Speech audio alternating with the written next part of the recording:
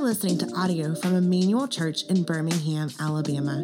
For more resources like this one, go to emmanuelbirmingham.com. Today we land the plane in our Reset sermon series, last Sunday, doing that before we get into 1 Peter next week.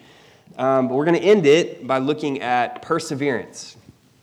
You know, what does it look like to endure to the end in the Christian life, to make it? And then how do we do it? You know, in a world that is full of trouble and suffering and hardship and grief and pain and loss, with an enemy that's real and active and hate-filled and would love nothing more than to wreck us and steal from us and destroy us and kill us, how do we make it to the end? If you've missed any of this sermon series, I encourage you to go back and listen to the sermons, not because I want you to listen to me, but it's really the setting the foundation for what we want to be here at Emmanuel Church, what we want to build upon as the people of God, what we want to be as far as called ones, sanctified ones in Christ. What practices has He called us to put in place? What means has He given us to be faithful and marked for use in this life by Him? You know, everything we've talked about these last 14 weeks have served to lay that solid foundation on which we're going to continue to build upon as a church and as individuals in the days to come, so that we can have a Christ-centered, gospel-centered culture here at this church. But our text for this morning is Ephesians 6, 10 through 20. 10 through 20. Famous armor of God passage. I can't tell you how many coloring sheets I've colored as a kid, where the Christian life is depicted as, you know, the soldier in armor. Maybe we have one today. I don't know. Where this knight, you know, in armor, putting on these pieces of armor here in Ephesians chapter 6. But, you know, stories of knights in shining armor riding in to slay the enemy and save the damsel in distress, so to speak. I mean, they're embedded in our imaginations even at a young age. You know, stories of King Arthur and Camelot, you know, depicted in movies or stories we may hear or see growing up. I mean, I remember the movie First Knight with like Richard Gere and Sean Connery back in the day. And then Heath Ledger was in A Knight's Tale. And we have all these, you know, these stories, right, that we watch and that we hear and that we read about. This reality of good versus evil, where good overcomes, and through the bravery and sacrifice of a few heroes, these stories just resonate with us on a variety of ways. But one of the common threads that runs through most of these stories and movies depicting knights and enemies is that the enemy, 99% of the time, at least I'm sure there's one out there where this is not true, but 99% of the time, the enemy is a physical enemy, right? It's the knight in armor can see the enemy. They use a physical sword to fight the enemy. You know, the enemy can be wounded or die in battle, giving an indication that you've overcome and won. You can see where the enemy is attacking you from, and you prepare yourself for that attack. It's a physical enemy, flesh and blood enemy.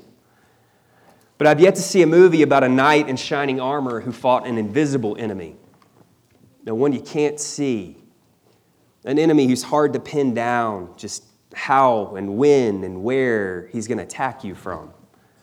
What angle he's going to be coming at you from. What weapons he's going to choose to use to try to wound you, try to kill you or maim you. I mean, a good recent example of an invisible enemy is COVID, right? We're still fighting that enemy in a lot of ways. The world wasn't shut down and brought to its knees by vast armies led by strong commanders. The world wasn't halted due to weapons being dropped from the skies, flooring buildings and people. We didn't shut everything down because of terrorists wreaking havoc upon our nation and world. What brought us to our knees as a world and caused years of devastation and fear and uncertainty was something invisible, microscopic. Couldn't see it. We didn't even know when COVID would attack or where, how severe it would be when it came. It was scary, especially those first few months, and we didn't know what was going on. We weren't even sure what weapons to use to fight this. It's like, wash your hands. Okay, great. And this invisible enemy was devastating the entire world.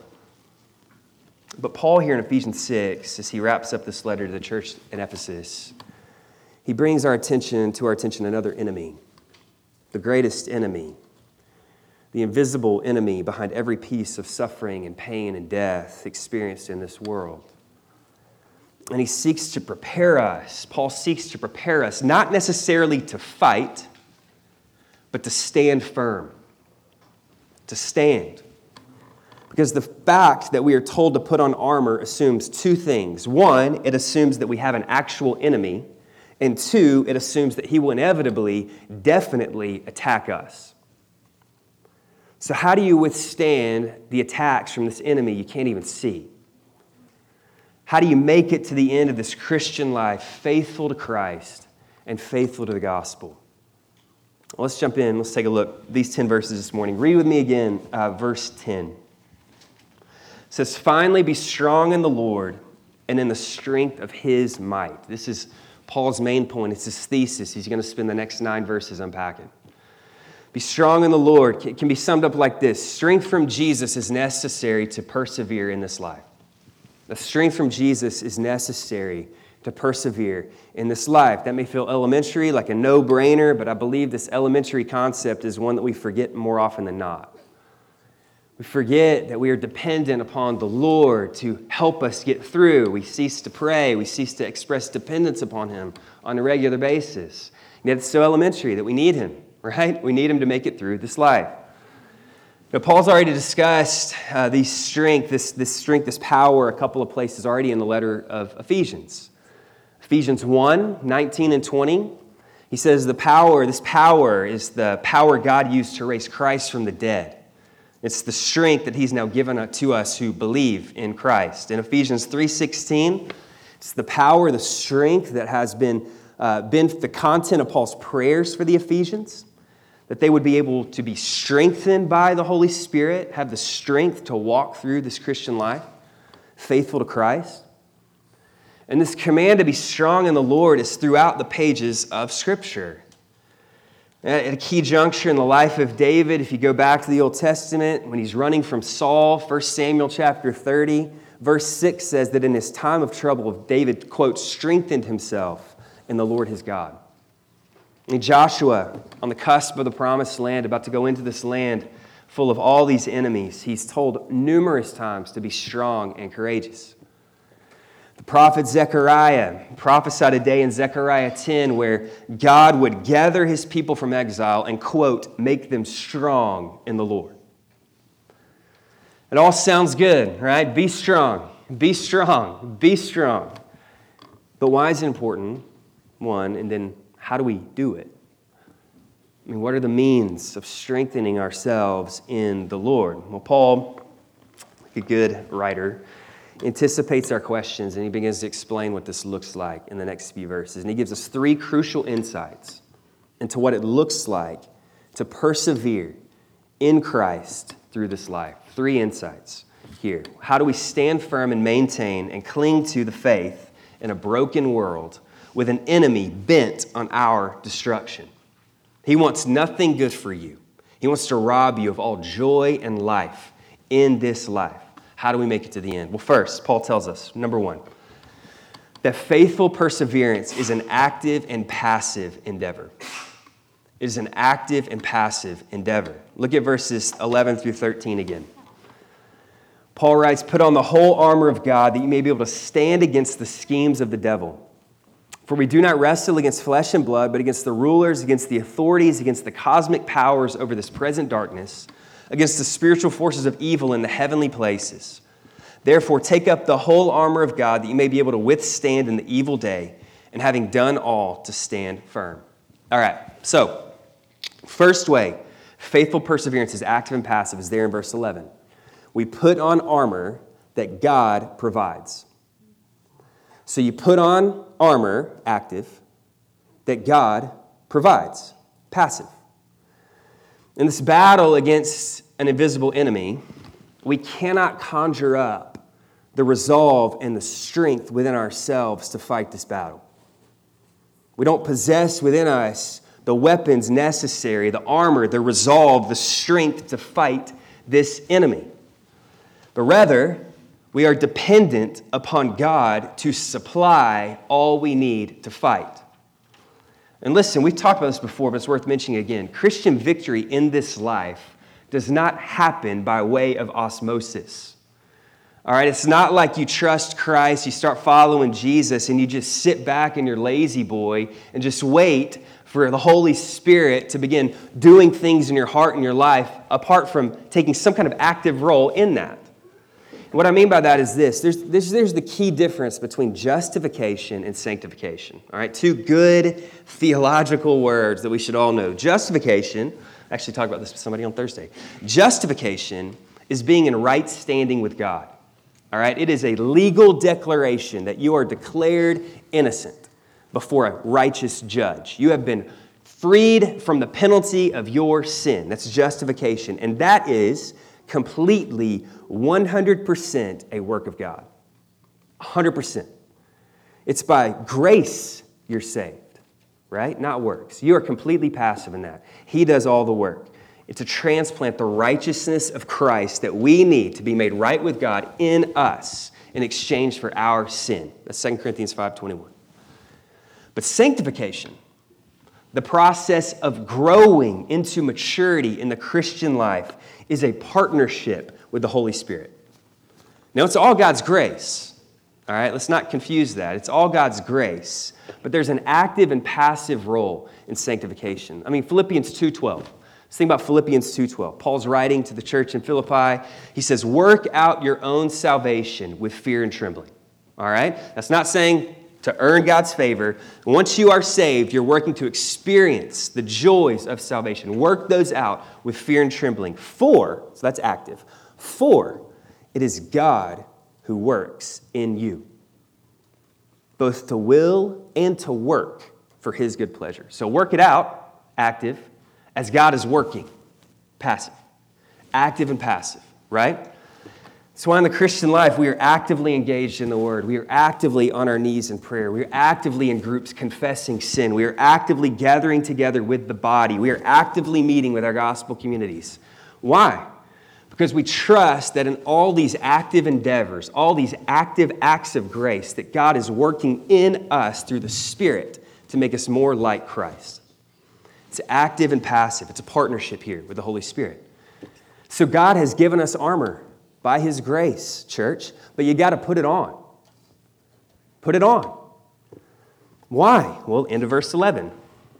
That we may be able to stand against the schemes of the devil. The devil, Satan, the great enemy of God and his people. We put on the armor of God because this enemy is scheming to bring about your destruction and my destruction.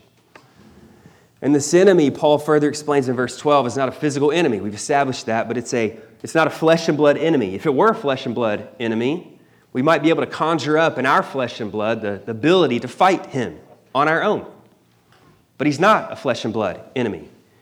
Therefore, spiritual means and methods are necessary to effectively fight this enemy. And Paul also tells us that our enemy has some semblance of authority in this world. I mean, 2 Corinthians 4:4, the God of this world, Paul writes to the church in Corinth, has blinded the minds of unbelievers. So there's some authority underneath the ultimate authority that God has that Satan and his minions have in this world. That's what all these words communicate. Authorities, rulers, powers, spiritual forces. All these terms describe an enemy with some semblance of authority in this fallen, broken world. But remember, that although we engage in this battle against a very real, potent enemy that's secondly active and passive, we fight an enemy, active, that Christ has already defeated, passive. We fight an enemy that Christ has already defeated. This is Colossians 2:13 through 15. It'll be on the screen for you. Just follow along with me.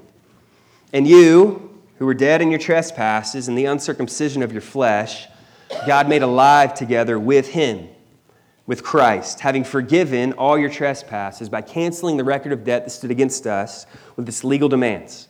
This he set aside, nailing it to the cross. And then here it is, same language. Here it is. He disarmed the rulers and authorities and put them to open shame by triumphing over them in Christ, in Him.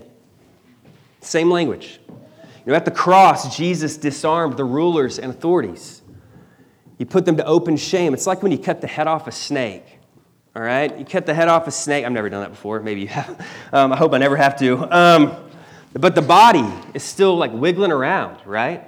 And the head can still bite you and hurt you for a certain amount of time. I mean, that's exactly what has happened here with Satan. At the cross, this ancient serpent, Satan, has been defeated. Jesus cut off his head, but he's still wiggling around, and he can still bite you and wound you and even kill you, possibly, with that severed head. And verse 13 here wraps it up. Therefore, take up the whole armor of God that you may be able to withstand in the evil day, and having done all, to stand firm. So we fight, and we fight hard, but we keep in mind that the enemy we fight has already been defeated. That we are not fighting for victory. We're fighting from a place of victory. That we are victorious because Christ has been victorious. And that's our starting point. That's the foundation of our fight. It's not to earn victory necessarily. Christ has done that for us. So we fight off the enemy.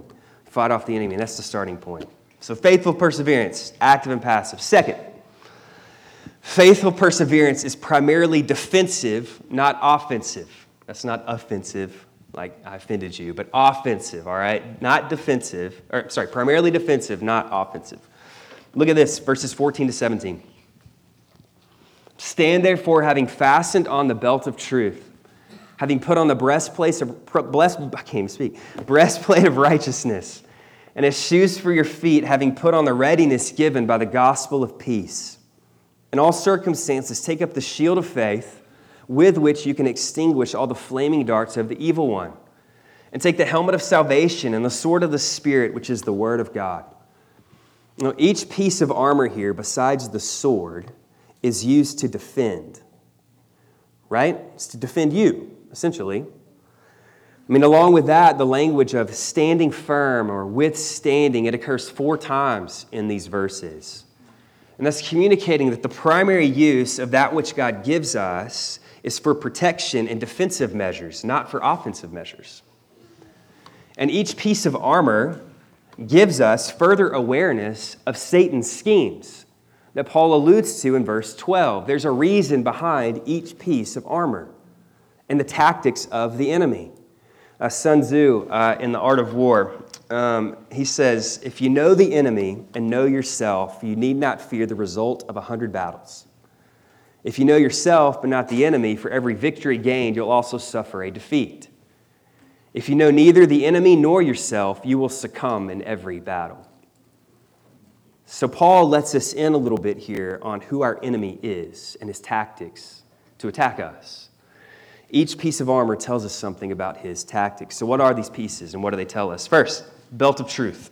The belt of truth. We put on the belt of truth because our enemy's a liar. He's a liar. In John 8, Jesus is having a confrontation with the religious leaders again, and he calls them sons of their father, the devil. All right? It's not a great way to make friends. And the reason he calls them sons of their father, the devil, is because in verse 44, he says, the devil was a murderer from the beginning and does not stand in the truth because there is no truth in him. When he lies, he speaks out of his own character, for he is a liar and the father of lies. The NIV says that he speaks his native tongue. His own character is rooted in untruth. I mean, the very first recorded act we have of Satan is him deceiving Adam and Eve, causing them to doubt God's goodness and his character towards them. Satan disguises himself as an angel of light, deceiving us by calling good evil and evil good. He's a deceiver. Satan tempts us through lies. This will be good for you. It'll feel good. It's really not that bad. You deserve this. You deserve it. You worked hard. You deserve it. Come on, it's just that old repressive rules talked about by a guy in a pulpit. They don't apply to you anymore. You're free. Do what you want. In fact, God doesn't disapprove of those things. He actually approves them. You should do them. Come on, come on, come on. So in order to combat the lies of our enemy, who seeks to steal from us and kill us and destroy us, we strap the truth around our waist as a belt. You know, there's a phrase that occurs in the Old Testament that I love. It's kind of antiquated, but I love it. It says, gird up your loins. Gird up your loins. Basically, prepare yourself for battle. And we gird up our loins, so to speak. We prepare ourselves with the truth because the enemy is a liar. You know, truth fights lies. Truth is not relative. There's no such thing as your truth and my truth. There may be your experience and my experience, but there's the truth. There's the truth that's universal, that applies to everyone. The truth is rooted in the word and character of God, used to fight the lies of the enemy. So we strap on the belt of truth. Second, we put on the breastplate of righteousness, for our enemy is an accuser. The name Satan literally in Hebrew means accuser. And this is how his schemes work. He entices us with those lies. Do this, do this, do this, do this. And then when we do it, when we give in to sin, he turns right around and he becomes our accuser. I can't believe you did that. You're such a loser. You're such a hypocrite. You call yourself a Christian. You're a deacon. You're an elder here at Emmanuel Church, and you did that. You keep doing it over and over and over again. You are so pathetic. You're like a dog. Our enticer becomes our accuser, condemning us for the very thing he tempted us to do. So we put on righteousness. We stand firm against the schemes of the devil by reminding ourselves where our righteousness is found. That it's not found in our actions. That our righteousness is found, it's like we talked about a couple of weeks ago and every week, in the gospel of Jesus Christ.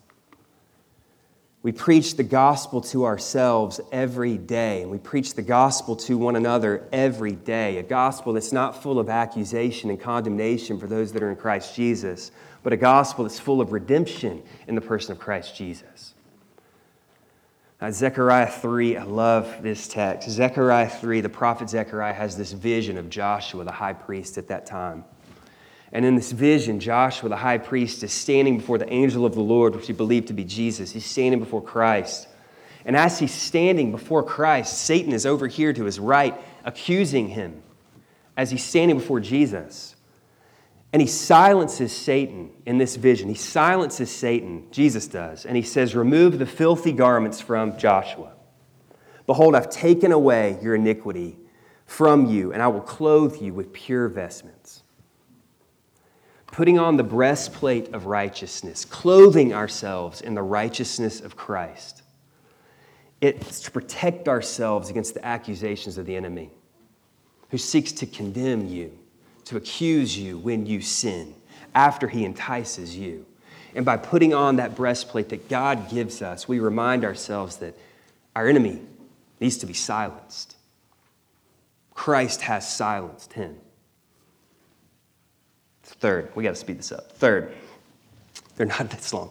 We put on shoes of readiness, for our enemy brings chaos and confusion. All right, and this may be a little confusing, but the shoes of readiness here are given by the gospel of peace. All right, so peace, confusion, and chaos. Talked about this a few weeks ago, but this brings to mind the text in Isaiah 52:7, Romans 10:15 that Paul quotes, how beautiful are the feet of those who bring good news, right? We have these shoes laced with peace, that no matter how crazy and confusing this world may become, and Satan loves to operate that way, he loves to muddy the waters, so to speak, and make things a little more confusing and chaotic than they would be normally. But although that's happening, we're able to stand firm in the midst of the chaos, in the midst of the confusion. And it's also a readiness not only to stand firm in the midst of that, but shoes you walk in to bring good news to others in the midst of that same confusion and chaos.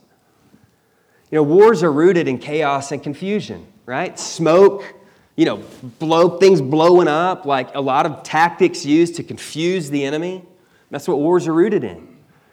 And if this life is a battle to claim the victory already won for us, we need to be ready to proclaim peace to others fighting a losing fight in this world, who have the arms of the enemy, and say, come over to the side of the victors.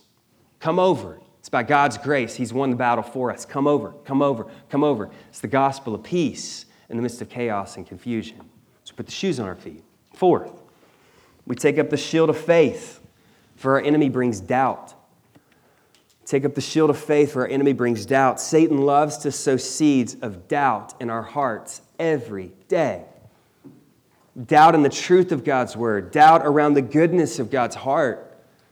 Doubt around the provision of God's hand. Doubt around the plans He has for His children. Just doubt. This kind of ties into number one, that Satan's a liar, and he seeks to shade the truth with doubt. But in taking up the shield of faith, grabbing that shield God has given to us, so to speak, we remind ourselves that the God we serve is trustworthy, that He's good, that He's for us. We believe in faith the promises of God.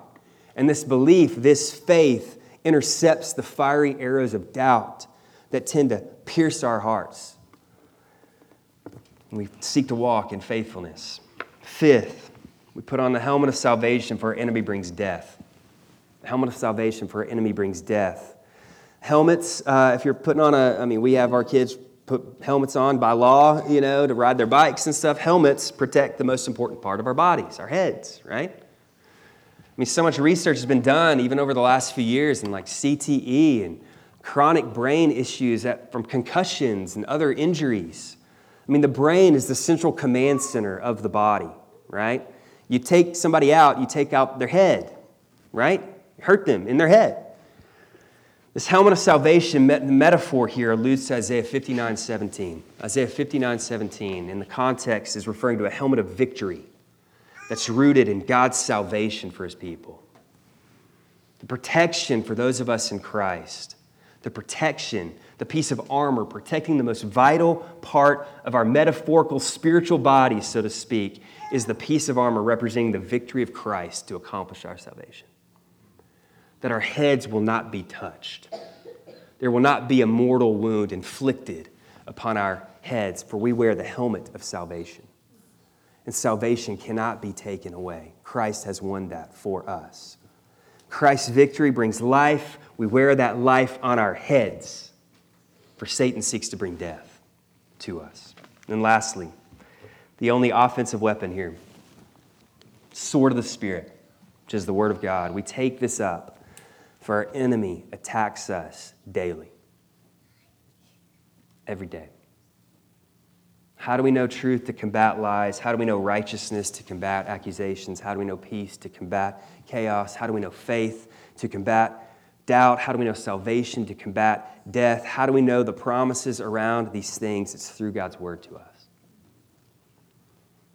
And we realize through taking up this sword to fight off the enemy's attacks that we aren't fighting in our own strength. We aren't fighting an unwinnable battle, but as we said before, we are fighting a war that's already been won. So we take up this sword daily to remind us to put our armor back on daily. We don't need to sit back unprepared and wait for the attacks to come. They're going to come.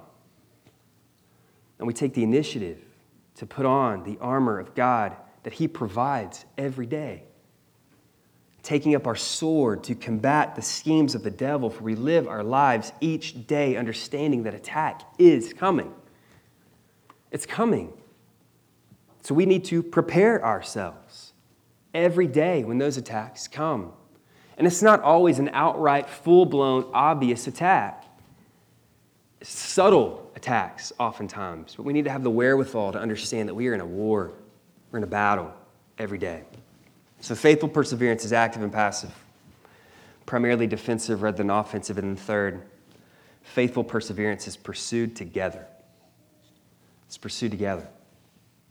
Verses 18 through 20. Praying at all times in the Spirit, with all prayer and supplication. To that end, keep alert with all perseverance, making supplication for all the saints, and also for me, that words may be given to me in opening my mouth boldly to proclaim the mystery of the gospel, for which I am an ambassador in chains, that I may declare it boldly as I ought to speak. So the first way perseverance is pursued together is we pray for one another to endure. We pray for one another to endure. We are actively interceding on behalf of one another for one another's endurance in this life every day. Each day, there needs to be the name of at least one other believer on your lips and in your heart. Endurance in this life will not happen if you are alone on the battlefield. We fight together. We fight alongside one another. I love the scenes in movies where two people are fighting the enemy together, and at some point they stand back to back. I'm thinking about Lord of the Rings when I'm thinking about this. They stand back to back, right? And they're fighting enemies from each side. That's it. That's the picture. I mean, you think Satan, the great deceiver, our great foe, will only seek to take you out by head-on attacks? Man, you're lying to yourself. He's going to seek to blitz you from all sides, places you don't see coming. So we need one another to pray for one another, to fight with one another daily, battling, not with the means of the world, but with the means God provides, His Word, His Spirit, prayer. Together, not alone. And then last, while we pray for one another, while we do battle with one another, we also boldly declare our deliverer. We endure, church, we endure by reminding one another that deliverance is coming, that rescue is coming, that the sins you consistently are tempted with over and over and over again that are kicking your tail, those sins will one day, you will be fully delivered from them. That the battle doesn't rage forever, but there's coming an end to the battle, and there's a deliverer coming to take you home. We boldly proclaim the mystery of the gospel to ourselves and to one another. You know, this entire Reset sermon series has been intended to remind us of the gospel, to remind us of what Christ has done, and then challenge us to live our lives in accordance with His work. And ultimately, faithful perseverance in this life, church, is rooted in Christ. We end where we started this sermon. Be strong in the Lord and in the strength of His might. And we persevere because Christ has persevered. We endure with the strength that He provides, for He made it to the end. And He has the strength enough to give it to us to make it to the end as well. I'm going to close here with Psalm 18, some words of Psalm 18. This is King David writing in Psalm 18. Let's receive this morning. For who is God but the Lord? Who is a rock except our God? The God who equipped me with strength and made my way blameless. He made my feet like the feet of a deer and set me secure on the heights. He trains my hands for war so that my arms can bend a bow of bronze. You've given me the shield of your salvation, and your right hand supported me, and your gentleness made me great. You gave a wide place for my steps under me, and my feet did not slip. For this I will praise you, O Lord, among the nations, and sing to your name. Let's pray together.